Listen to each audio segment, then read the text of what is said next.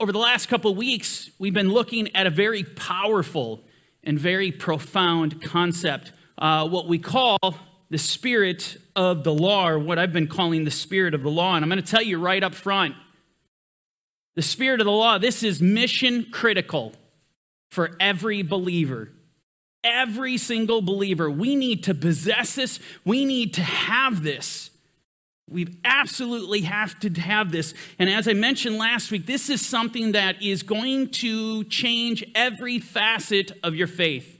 It will affect the way you read the word. It'll affect the way you apply the word. It's going to affect your walk. It's going to affect your talk and how you proclaim the gospel. Every aspect is going to be affected. And before we really get into today, I just want to kind of circle back, and I just want to briefly, just as an overview, remind you what this is and what this is not. And I want to begin by telling you what this is not. I'll just share a story. Several years ago, I had a gal talk to me about her experience at a Christian university. It's a local one. I'm not going to name it, but well known. And she was in class. And in class, the professor ran an exercise. And the exercise basically was this. He had them read a particular passage in Scripture, the entire class. I need you to read this, and they go through it. Then he proceeded to ask them, one by one, what did it mean to you? What did it mean to you? What did it mean to you? And all the students, they're coming out, and they'd have different answers. They understood it differently. They began to interpret it differently. After that, he proceeds to ask them, who is right and who is wrong? And then, of course, the students engage, and, well, this person's right. I agree with this person for this, and this reason. And another one said, well, I don't agree with that person, and here's why. They're not thinking of this. At which point, the professor comes to the crescendo of the exercise and said, listen, none of you are wrong. All of you are right. Because the Lord can speak to each one of you, and I agree with that. But unfortunately, the moral of what his exercise was is no matter how you read it, whatever you take away, that is truth. That is truth. I want to be very clear. When I start using the term spirit of the law or the spirit of Torah, that is not what I am talking about. Where you get to play the spirit of the Torah card, you go to read something because you want to justify your actions or because you want an easier life. It's more convenient for you to operate a specific way, though. You play the spirit of the law card. Well, the way I understand this, it says this. That is not the spirit of Torah. The spirit of Torah is explicit. It's where you go to the word, and the way God meant it to be received, that's how you receive it.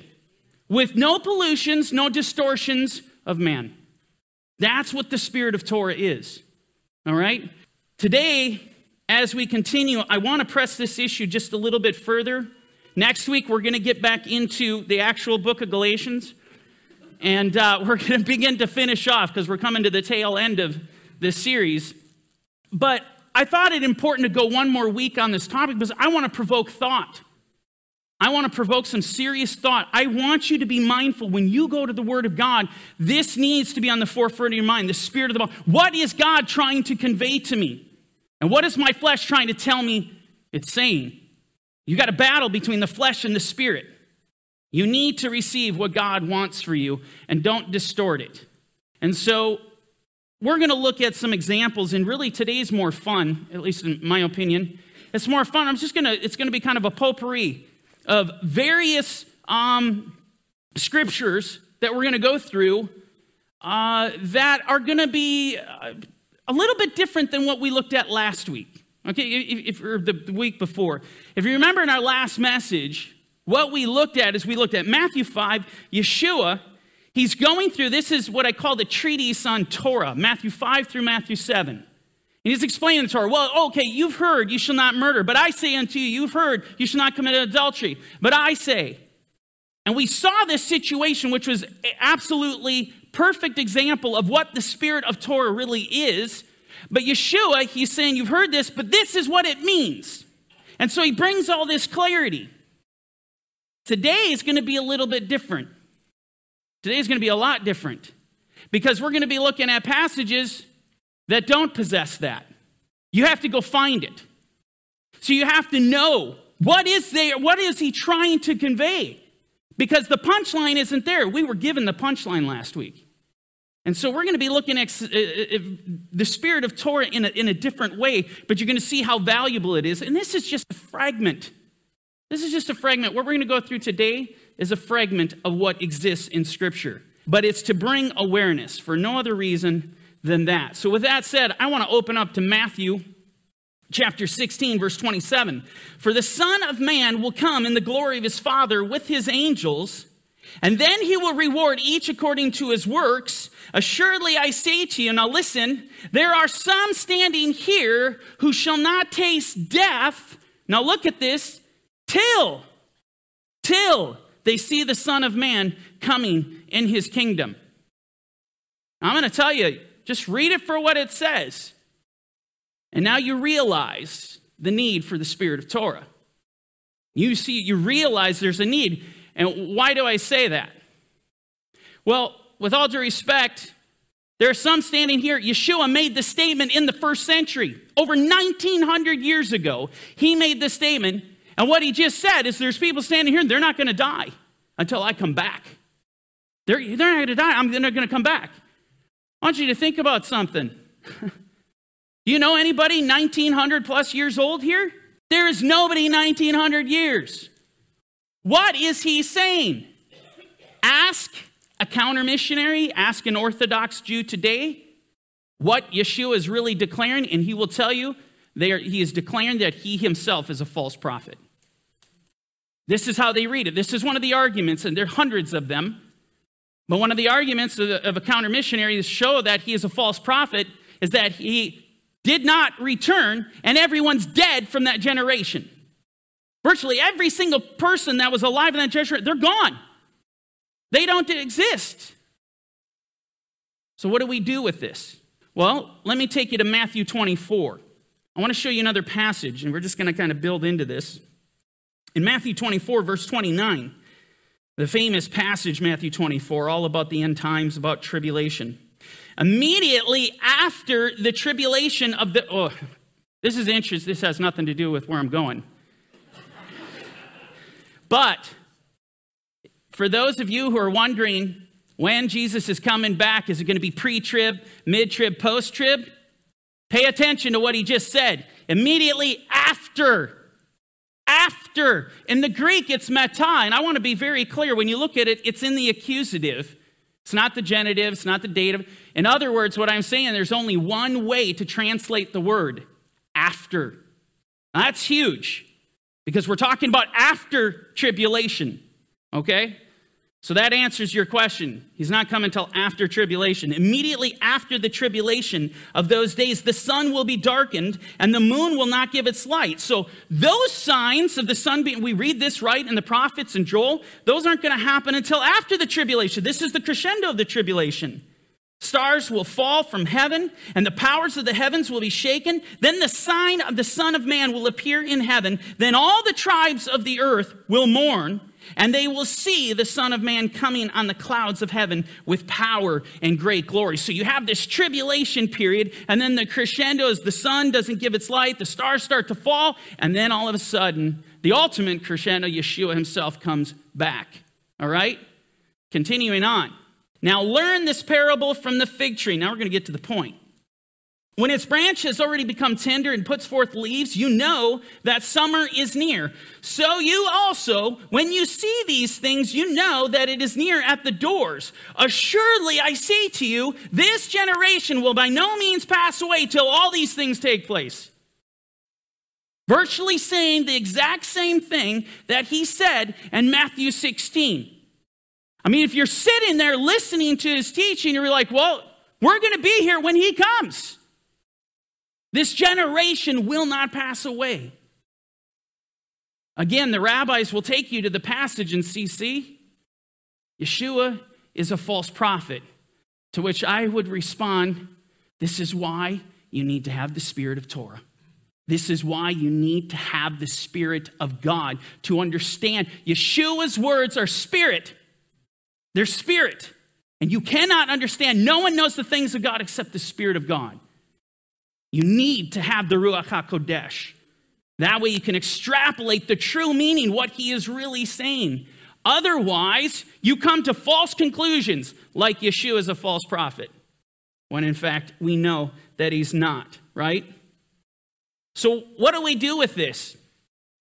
Nobody here is 1900 years old. We know that entire generation is gone. They've all died. This is a fact, right? Well, let me take you to Mark, because we're given a little clue to kind of put all of this together. In Mark chapter 8, Yeshua says, "For whoever's ashamed of me and my words in this adulterous and sinful generation." I want to stop here because we're given a massive hint. This is a massive clue as to understand, to know we're going to go get the spirit of Torah here. When he just said, "This generation shall not pass," we learned something about what that generation was, that Yeshua came to.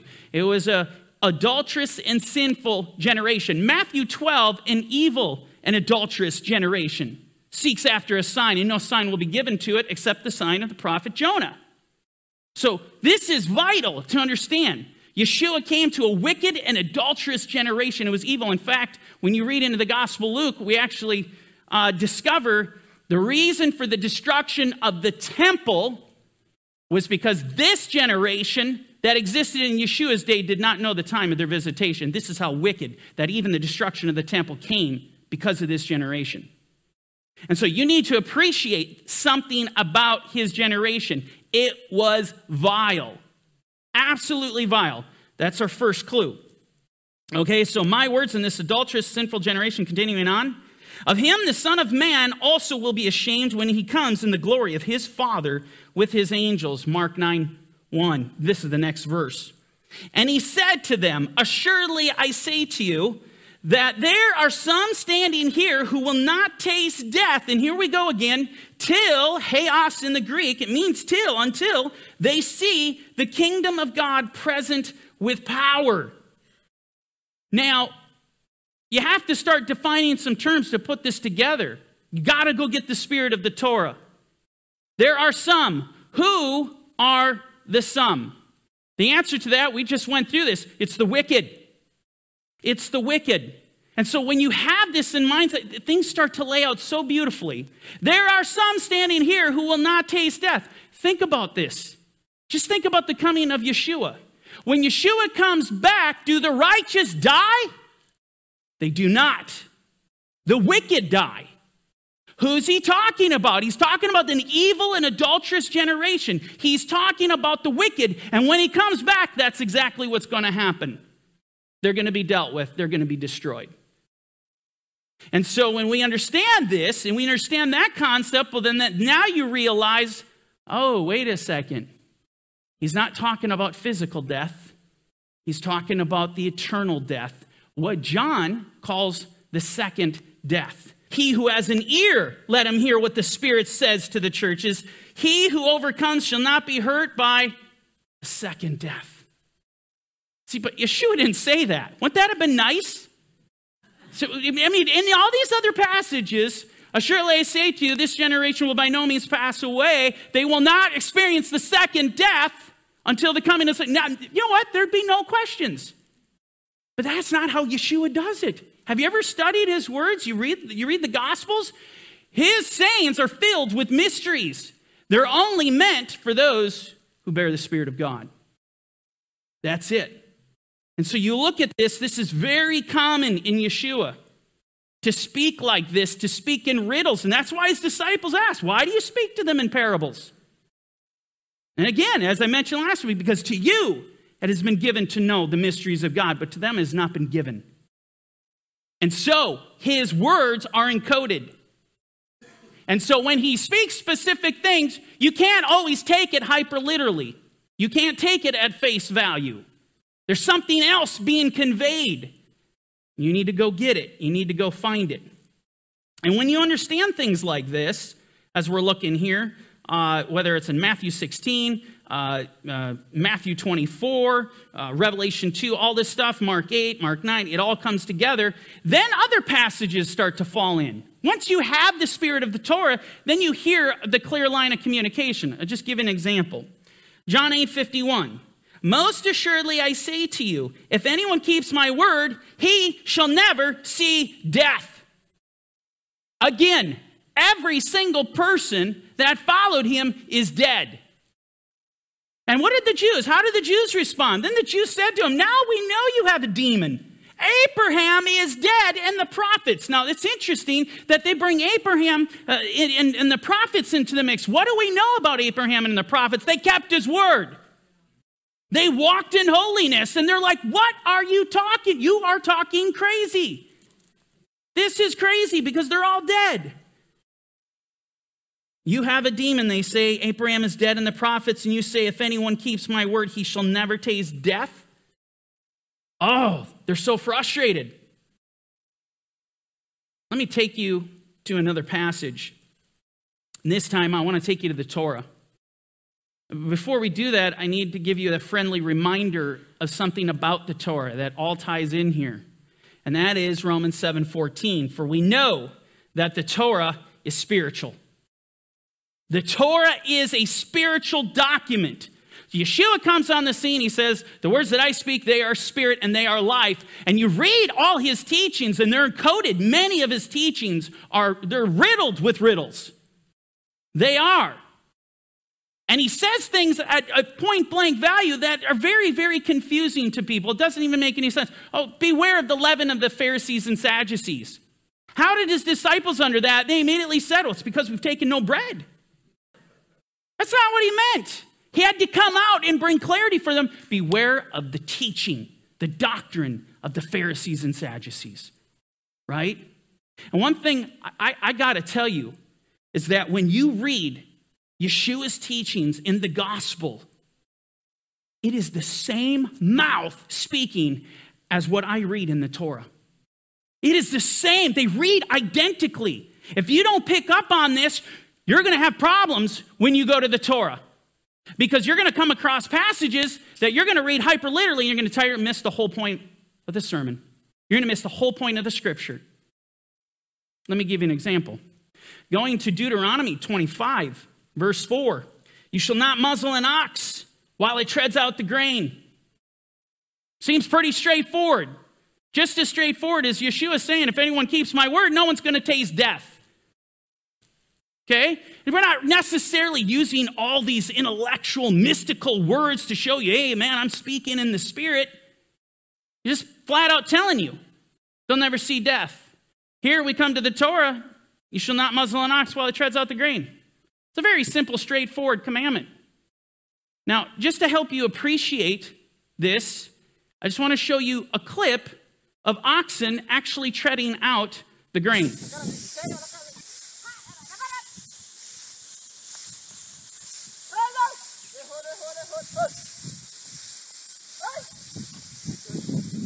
The reason I showed you this video clip is I want you to see this is a real thing.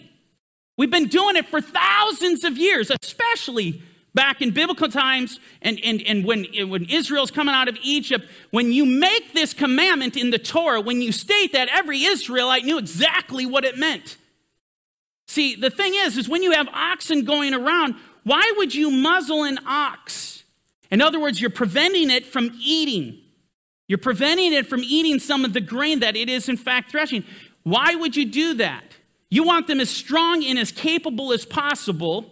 They should be able to eat the fruit of their own labors.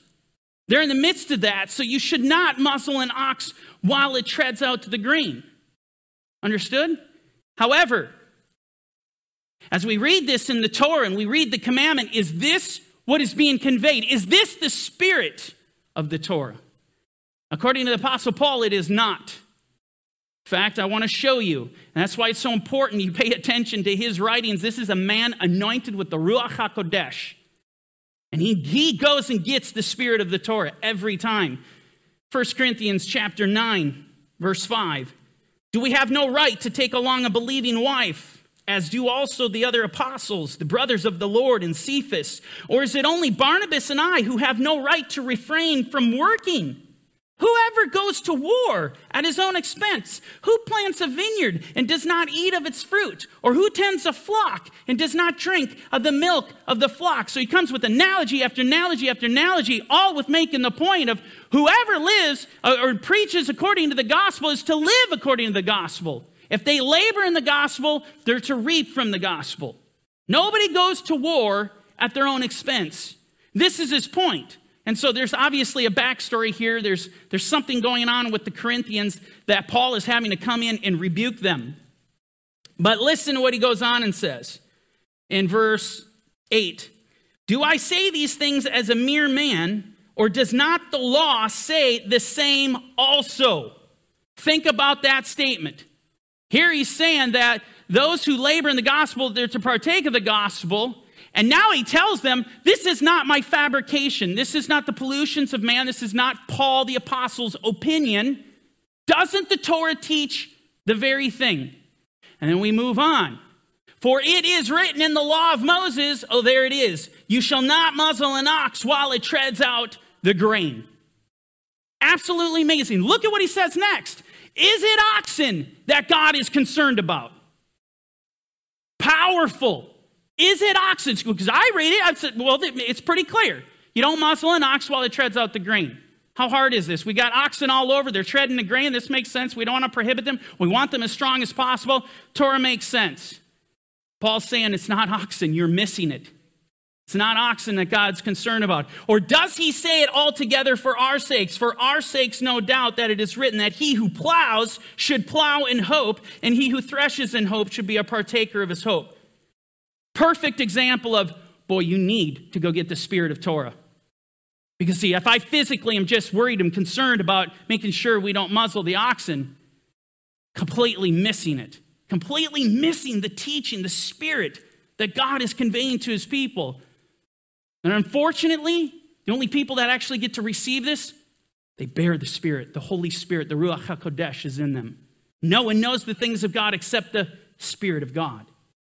This is a reality. Paul says the same thing to Timothy. In the first pastoral epistle, let the elders who rule well be counted worthy of double honor, especially those who labor in word and doctrine. For Scripture says, you shall not muzzle an ox while it treads out the grain, and a laborer is worthy of his wages. See, he quotes this exactly in this context every time because he understands what the passage means. I'm going to tell you something right now. You want to read the Torah the way the Apostle Paul read it. You want to extrapolate the deep inner truths of what God is conveying. That's what you want. That's what we're after. And that's why I say, this is critical mission. This is mission critical. Okay, let me give you another example. Deuteronomy 6:4. Shema Yisrael, Adonai Eloheinu, Adonai Echad. You shall love the Lord your God with all your heart and with all your soul and with all your strength. And these words which I command you today shall be in your heart, and you shall teach them diligently to your children, and shall talk of them when you sit in your house, when you walk by the way, when you lie down, and when you rise up. And then we come to this. You shall bind them as a sign on your hand, and they shall be as frontlets between your eyes. Seems pretty straightforward. You're to bind these things on your hand. They're going to be as frontlets. We're to bind them on our forehead. They're to be bound on our forehead and on our hands. Again, what does that mean? Ask an Orthodox Jew today, and they will cry out tefillin. It means tefillin. It means, in modern day terms, phylacteries, more commonly understood, phylacteries. That's what it means. This is what it looks like. This is what tefillin looks like. You'll notice when you go to Israel, the Jews, you'll notice Jews everywhere with tefillin, okay? And even here, if you're in Orthodox sectors, you will notice they have tefillin on. I want to be very clear, and I don't want to go super deep. I could on the tefillin, but understand, when they don the tefillin, everything from the time it's created, okay? Every aspect, you have no idea how many rules and regulations are followed to the T for it to be a legitimate tefillin. Just in creating it, you got to have a special scribe. He's got to use a special pen with special ink, special paper, the leather. Of course, it's got to be kosher. There's all these requirements that have to be met. And not just that, and then to don the tefillin, to put them on, there is a specific way you put the tefillin on. You'll notice this guy has it wrapped around his arms, and you're to wrap it around your forearm 7 times. And the Jews, as they're doing this, they are binding themselves to the Lord. Very meaningful. They're binding themselves to the Lord. Ultimately, and they'll need to come down to the hand at the end, and you can't see it here, but what they'll do is they'll wrap it in such a way that it will create a sheen. The Hebrew letter sheen. Okay, obviously very significant. Most of you understand that. And so every aspect of this is well thought out. It's not, we just throw this stuff on and, we go about our way. They're very mindful as they put it on. It's very, very meaningful to them. The 2 parts that I want to point out mostly, and this is the crux of it, and here you have the tefillin, this is the shel rosh, and this is the shel yad. You'll notice on the arm and on the head. You notice they're just perfectly square boxes. That's what they have to be. They have to be perfectly square. And what's interesting is there's a compartment in each of these. Actually, this only has, it's just open. It's one compartment. Here, there are 4 compartments. 4 separate compartments in the shel rosh on the head. And within that, we have specific scriptures. We have Exodus 13, 1 through 18, but they divide it into 2. And then you have a passage, Deuteronomy 6, 4 through 9, which we're reading right now. And 11, 13 through 21, you'll recognize this is out of the Shema. This is the Shema, okay? And so that's what, when they do it, and typically, Orthodox Jews, I say typically, they don the tefillin in the morning. They'll never don it on Shabbat. You won't see it in the synagogues. When you go to Jerusalem, you will not find any tefillin anywhere on Shabbat. They don't wear it on holy days. But they only wear it the 6 days of the week, and I'm not going to get into why. But, okay, so here you have, this is very, very meaningful. You have specific scriptures that are going into that. And what are they about? What are these scriptures about? They're explicit. They're about binding on your hand and on your forehead. That's what these scriptures are about. Now, this gets more fascinating when you actually discover, if anybody were at Passover this year with me, if you were at our Passover, I talked about the mark of the beast. I talked about the mark of the beast versus the mark of God. And one thing we get into Revelation, we read that the mark of the beast, it goes on the hand and on the forehead. Most Christians have no clue that the Torah talks about the mark of God. It is on the hand and on the forehead. And what is fascinating, there are really only 2 things mentioned in all of Scripture, in all of the Torah, in regard to binding on sign on your hand and on your forehead. The first one has to do with Passover, the blood of the Lamb. By observing Passover, this deliverance that Israel was given, they received this, the blood was shed, and only through the shedding of the blood were they delivered. That, then we're told in Exodus 13, through this observance, you shall bind it as a sign on your hand, and it shall be as frontlets between your eyes. It is the first sign. And then you come later on in the Torah in regard to observing the commandments of God, and what do you know? That statement comes forward again. That statement comes, and you shall bind them. What? The commandments of God. They should be bound. This observance of the commandments as a bound on your hand and on your forehead. Very, very powerful. The other thing I was going to point out about this, and I'll get back to the point I'm making right now. You'll notice as they bind the tefillin, the straps, most of the time you see it on the left hand. Sometimes you see it on the right hand. The reality is it goes on the less dominant arm. Okay, so this kind of all plays together. The dominant arm does all the work of the world. But the lesser dominant arm does not. It's reserved for the Lord. It's reserved for that. And so this is why you see that they bind these things like that. Now, the question I want to get to, and then I'm going to circle back to where I was going just a moment ago. Is this what God intended? When he says in Deuteronomy 6:8, you shall bind them as a sign on your hand, there shall be as frontlets between your eyes. They're literally putting scripture in boxes and placing them on their head and on their forehead. Is that what he is referring to? Well, all you need to do is go to Exodus, go to the first passage, and you realize that is not what is being commanded. They're taking this hyperliterally. The Sadducees never took it this way. The Karaites never took it this way.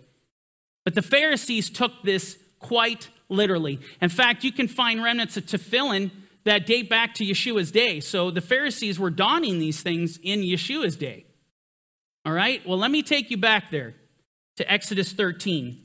Unleavened bread shall be eaten 7 days, and no leavened bread shall be seen among you, nor shall leaven be seen among you in all your quarters. And you shall tell your son in that day, saying, this is done because of what the Lord did for me when I came up from Egypt. Okay, so the blood of the lamb is shed. Now we observe the Passover. Now we observe the Pesach lamb. And then we go to I didn't put it up here, but verse 9, and more important, it shall be a sign to you on your hand and as a memorial between your eyes that the Lord's law may be in your mouth. For with a strong hand the Lord has brought them out of Egypt. So, I did put it up here. Never mind.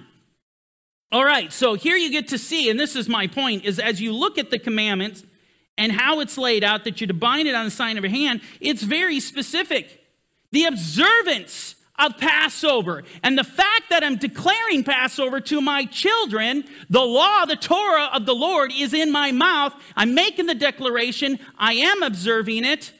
By that, you bind it as a sign on your hand, and they shall be as frontlets between your eyes. See, this is why Passover, this is why Yeshua is so very important, right? When you look at this.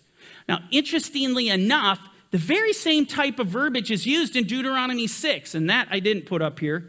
But in Deuteronomy 6, it says the very same thing. When your son asks you in time to come, what are the meaning of these commandments?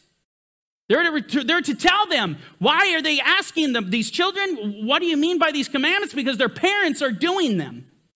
They're actually walking out the commandments to the children. Why do we got to do this? Why do we got to keep the Shabbat holy? Because the Lord delivered us. It goes back to the Passover lamb. It goes back to the blood of the lamb. Because of what the blood of the lamb did, this is why we do that. And the observance of this, and you can read Deuteronomy 6, or you can go to Deuteronomy 11. The observance of this, by observing his commandments, that's what it means to bind them as a sign on your hand and to be as frontlets between your eyes. Very, very powerful. Especially then when you want to jump to Revelation, and it says, the dragon's enraged with the woman, goes to make war with the rest of her offspring, who keep the commandments of God and have the testimony of the Messiah, Yeshua.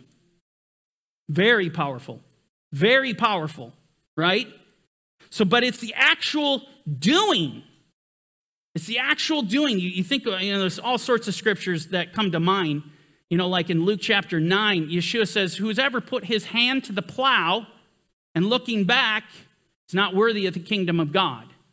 It's not literally talking about you putting your hand to the plow, but he's talking about you went out and started walking in the kingdom, observing the kingdom, but you stopped. You stopped observing it.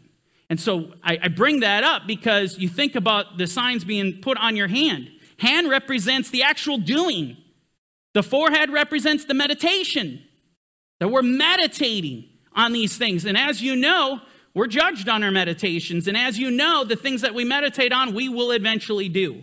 We will walk them out. This is our heart. Amen? Now, taking this a step further, just building on this, going to the very next verse, we read Deuteronomy 6:9. This is right after Deuteronomy 6:8. We just got to bind them as a sign on your hand. And then the very next verse, you shall write them on the doorpost of your house and on your gates. Now, this is actually a mezuzah off of Zion's gate in Jerusalem. Okay, and so they literally believe, obviously, in this mezuzah, interestingly enough, the exact same sheets of paper that are in the tefillin, minus Exodus, same ones are in the mezuzah. So they put those, and they literally plaster them on their doorpost.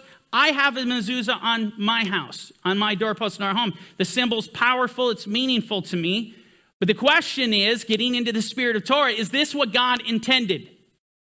Is this what he meant when he said, you are to write them on the doorpost of your house and on your gates? That's the question. That is the question. And I'm going to tell you that's absolutely not. That is not what he means. In fact, just to prove this, Here we are in Deuteronomy 6:9. If we just continue to read in Deuteronomy, we read something really fascinating, and it pertains to the house. Nor shall you bring an abomination into your house, lest you be doomed to destruction like it. You shall utterly detest it and utterly abhor it, for it is an accursed thing. Isn't that interesting? Here's the warning that we're not to breach the premises of our home. We're not to bring things, unclean things, things of the world into our house. That would include books, magazines, types of movies, all of which are filled with witchcraft today. They're filled with things that have been dedicated to false gods. I mean, everything is just, there's so much witchcraft that out there, it makes me want to vomit. Are you bringing those things into your home? Because when it says you're to write the commandments of the Lord on the doorposts and on your gates, this is what it is referring to. You're not to bring that evil into your home. You will be doomed to destruction like it. This is powerful, very applicable. Let me build on this and show you a real life example of what I'm saying is not, I'm not spiritualizing this. This is exactly God's intent. In Jeremiah 17:21, thus says the Lord, take heed to yourselves and bear no burden on the Sabbath day, nor bring it in, by the gates of Jerusalem, nor carry a burden, what? Out of your houses on the Sabbath day. So think about this. What do we know about the Shabbat? It's the fourth commandment. We're to keep the Sabbath holy. And right within this passage, it is telling you, do not breach the Sabbath by working on that day. We're not to work on this day. But if I go working and going about my business as I go into the gates, as I'm doing this in and out of my home, what happens? I am not writing the commandments of God on my doorposts of my house or on my gates. I'm in breach. And so you just start to think about it. Just start to think deeper. Will you be judged for not affixing a mezuzah on your doorpost, though I have one and I love it and it's meaningful? Will you be judged because you don't bear tefillin? No. You're going to be judged for breaking the Shabbat. You're going to be judged for committing adultery. You're going to be judged for committing idolatry. You're going to be judged for coveting. You will be judged in the end for that. This is what we need to get to. And this is why I'm telling you, when we go to the Torah, you can tell, I can smell them a mile away. People that are given to the flesh, people that are given to legalism, they go to the Torah and the devil has a field day with them. And they come out broke. They come out of the Torah with nothing of value that is going to help them overcome, that is going to equip them against the deceptions of the enemy. We need what God intended us to have, the great riches of the kingdom. Amen? Let me further press this point, because I want to show you the use of terminology that we're found in Deuteronomy 6, such as, binding his commandments on our hand and on our forehead, writing them on the doorposts of our house and gates. We find this terminology elsewhere, and it's worthy of note. And let me give you an example.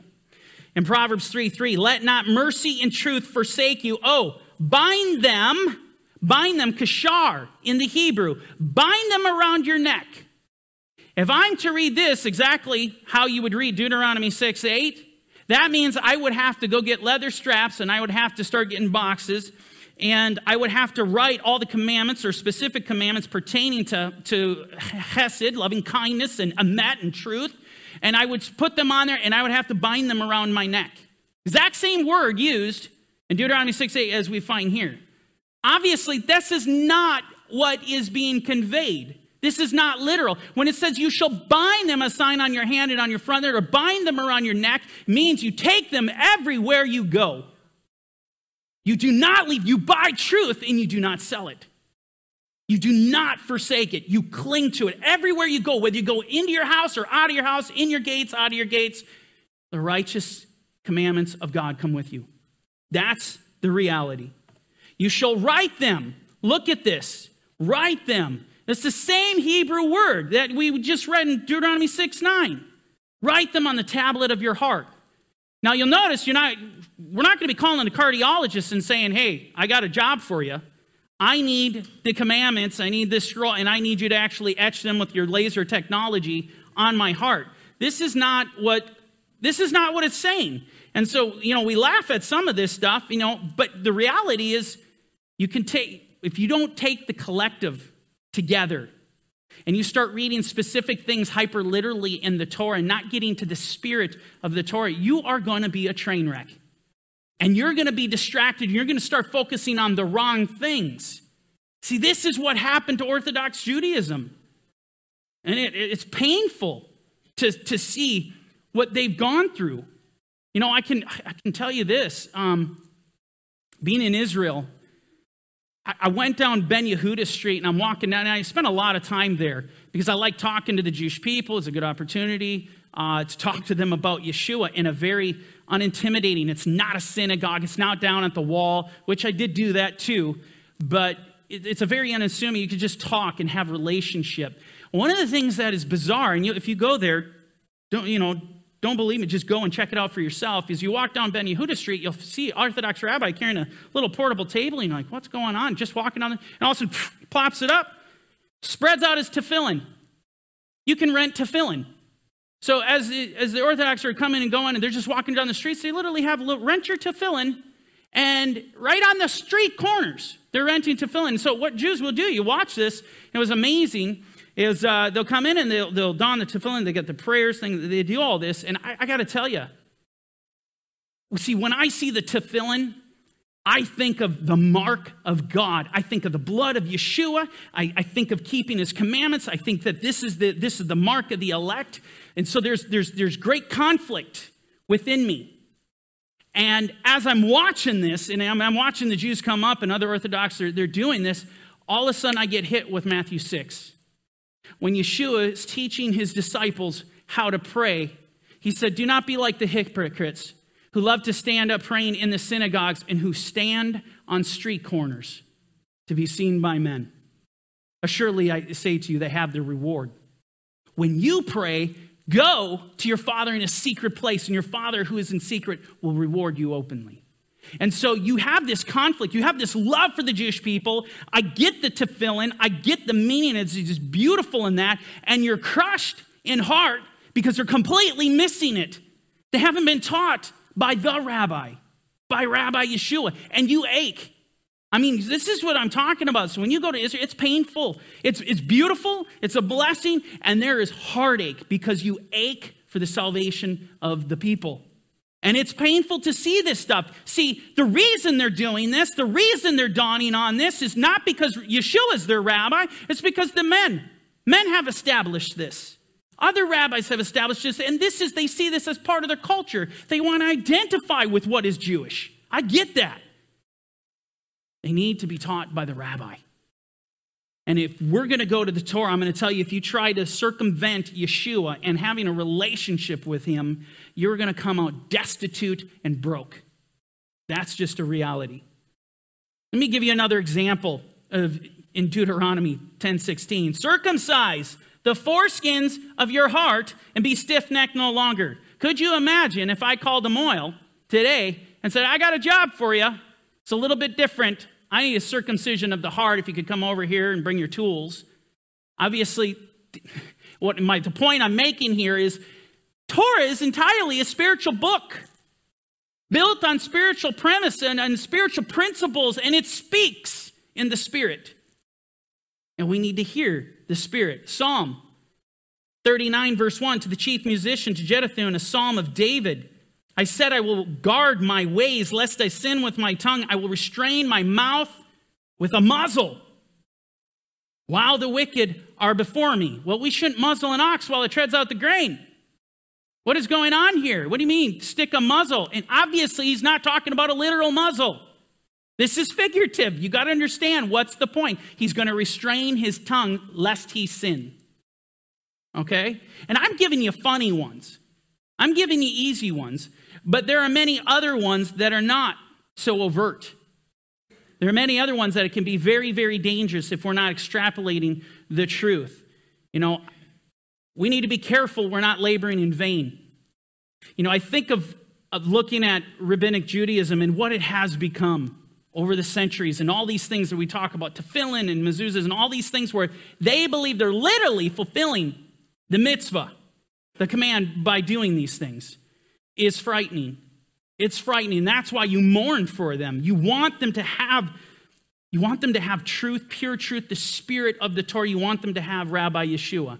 You think of what Yeshua says in Matthew 15:9, in vain they worship me, teaching as doctrines the commandments of men. In vain. I don't want vanity. I don't want all the work that I do here on earth to be for naught. God help us. Amen.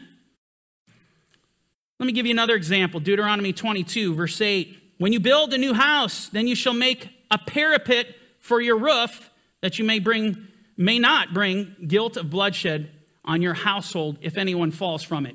Now, most of you identify as being Torah observant. I know you do. How many of you have a parapet around your house?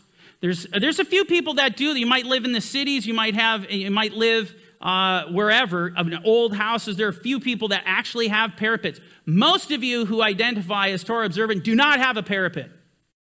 Are you a bunch of Torahless wretches? See, this is the thing. This is where you need to understand the spirit of Torah. When someone goes to play the card, and I mention this because it's happened. Oh, really? You're Torah observant? Do you have a parapet? You built a parapet around your roof. This is the tip. You need to understand the spirit of Torah. Obviously, nobody should be on my roof.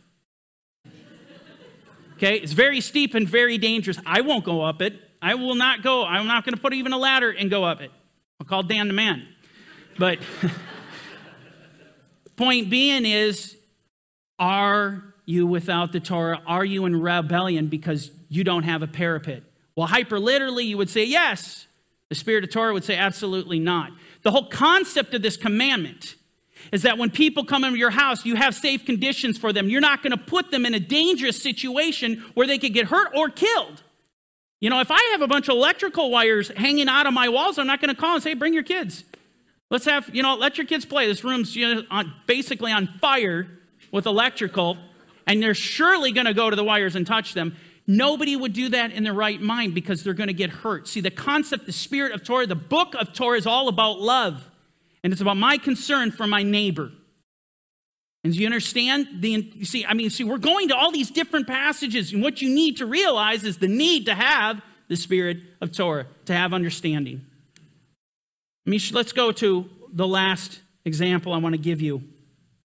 And this is a perfect example of how important it is to recognize the spirit of Torah, and one that is not as overt as the ones we've been having fun with. In Deuteronomy 22, verse 9, you shall not sow your vineyard with different kinds of seed, lest the yield of the seed which you have sown and the fruit of your vineyard be defiled. Okay, it's a pretty straightforward commandment. Here's the second one. You shall not plow with an ox and a donkey together. And here's the third. You shall not wear a garment of different sorts, such as wool and linen mixed together. So essentially, we have three commandments here, very explicit, and they all appear to be very independent of one another, very different than one another. I'm going to tell you, when you look at this closer, what you're going to realize is something pretty amazing. They're all related. In fact, these illustrations, you have three different illustrations, and yet they're crying out one thing. They're declaring one commandment. And I got to be honest with you, again, going back to the reality of how you look in the Gospels at Yeshua's teachings and the way he teaches. I challenge you, go to the Torah. It's identical. It is the same mouth. It's the same presentation.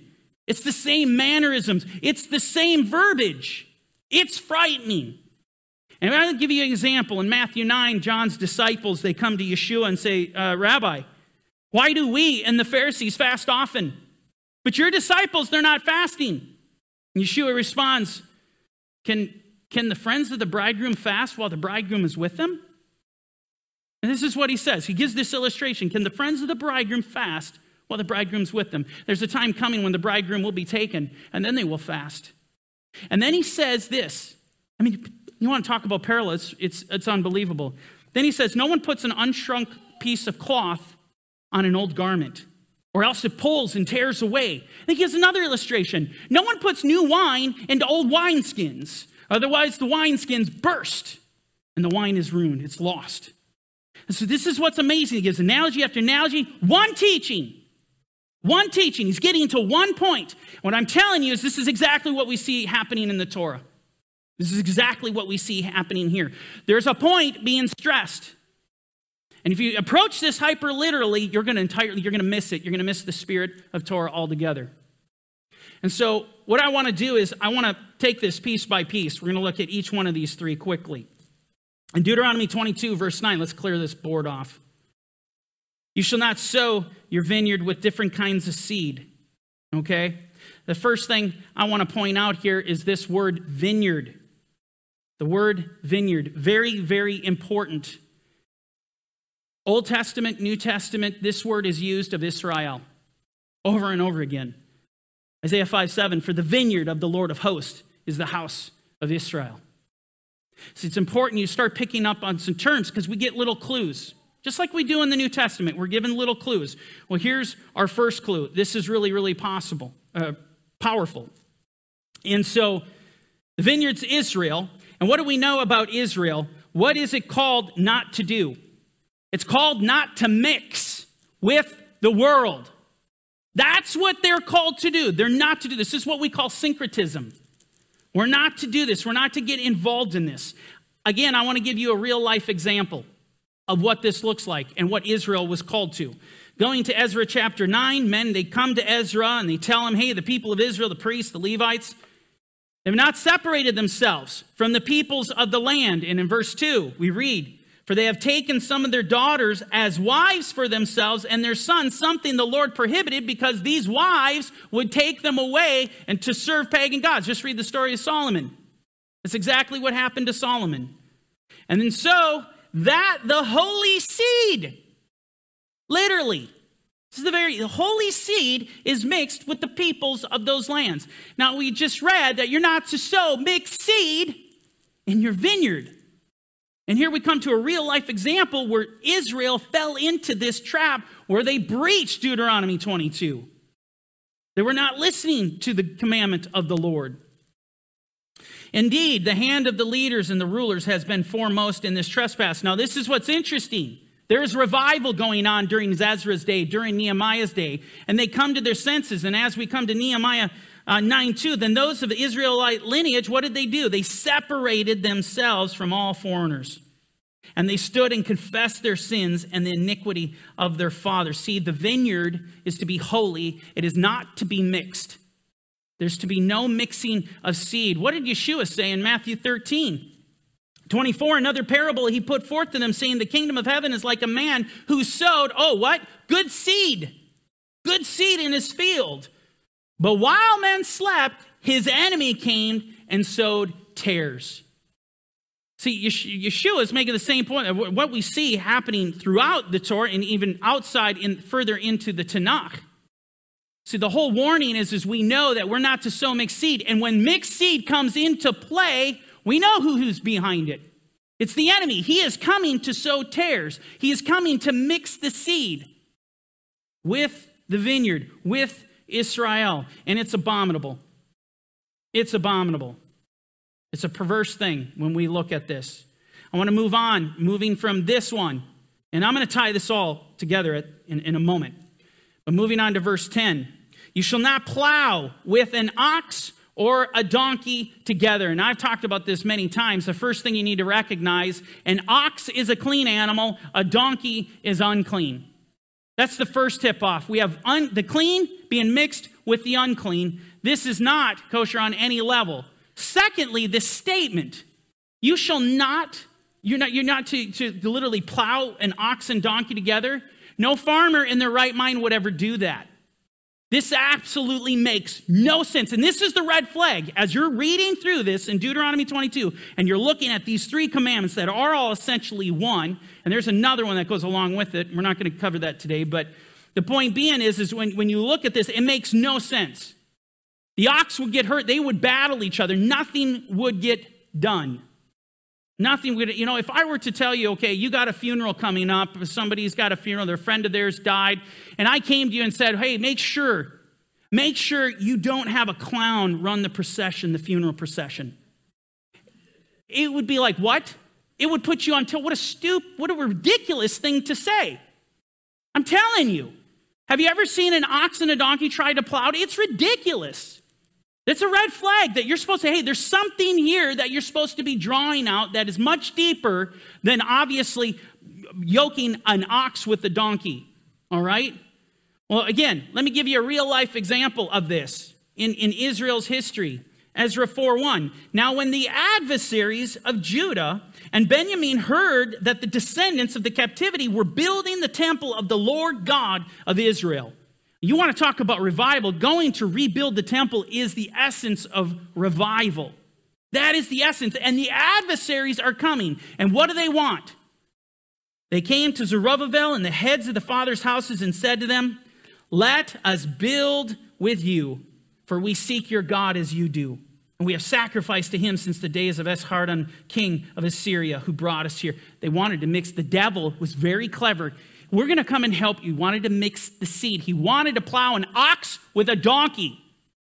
This is what he wanted to yoke the two. As the ox is going forth and treading out the grain and doing the work of the kingdom, let's bring a donkey into the mixture. Would have been catastrophe.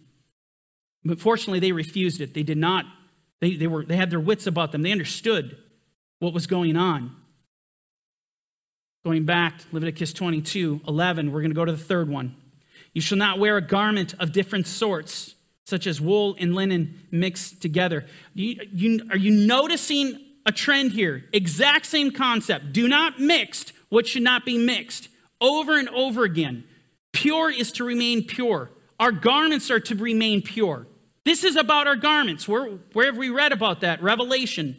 You have found a few names. You have a few names even in Sardis who have not defiled their garments, and they shall walk with me in white, for they are worthy. Same terminology is going across the board, and I can show you many other passages to support this. Revelation talks about the garments a lot, and in Revelation 19, the righteous are donning these white garments, and it's said to be the righteous acts of the saints. They obeyed God. They kept his commandments. Okay, so looking at this, just wrapping it up.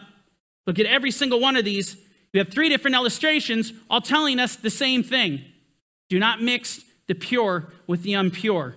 And I'll close with this in 2 Corinthians 6, verse 14. Do not be unequally yoked. Look at what Paul says, yoked. Where do you think he got this? You cannot make this stuff up. We just went through the ox. You're not to yoke an ox with a donkey. And he says, do not be unequally yoked together with unbelievers. For what fellowship has righteousness with lawlessness? And what communion has light with darkness? And what accord has Mashiach with Belial? Or what part has a believer with an unbeliever?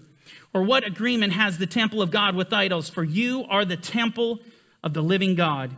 As God has said, I will dwell in them and walk among them. I will be their God, and they shall be my people. He just taught Deuteronomy 22.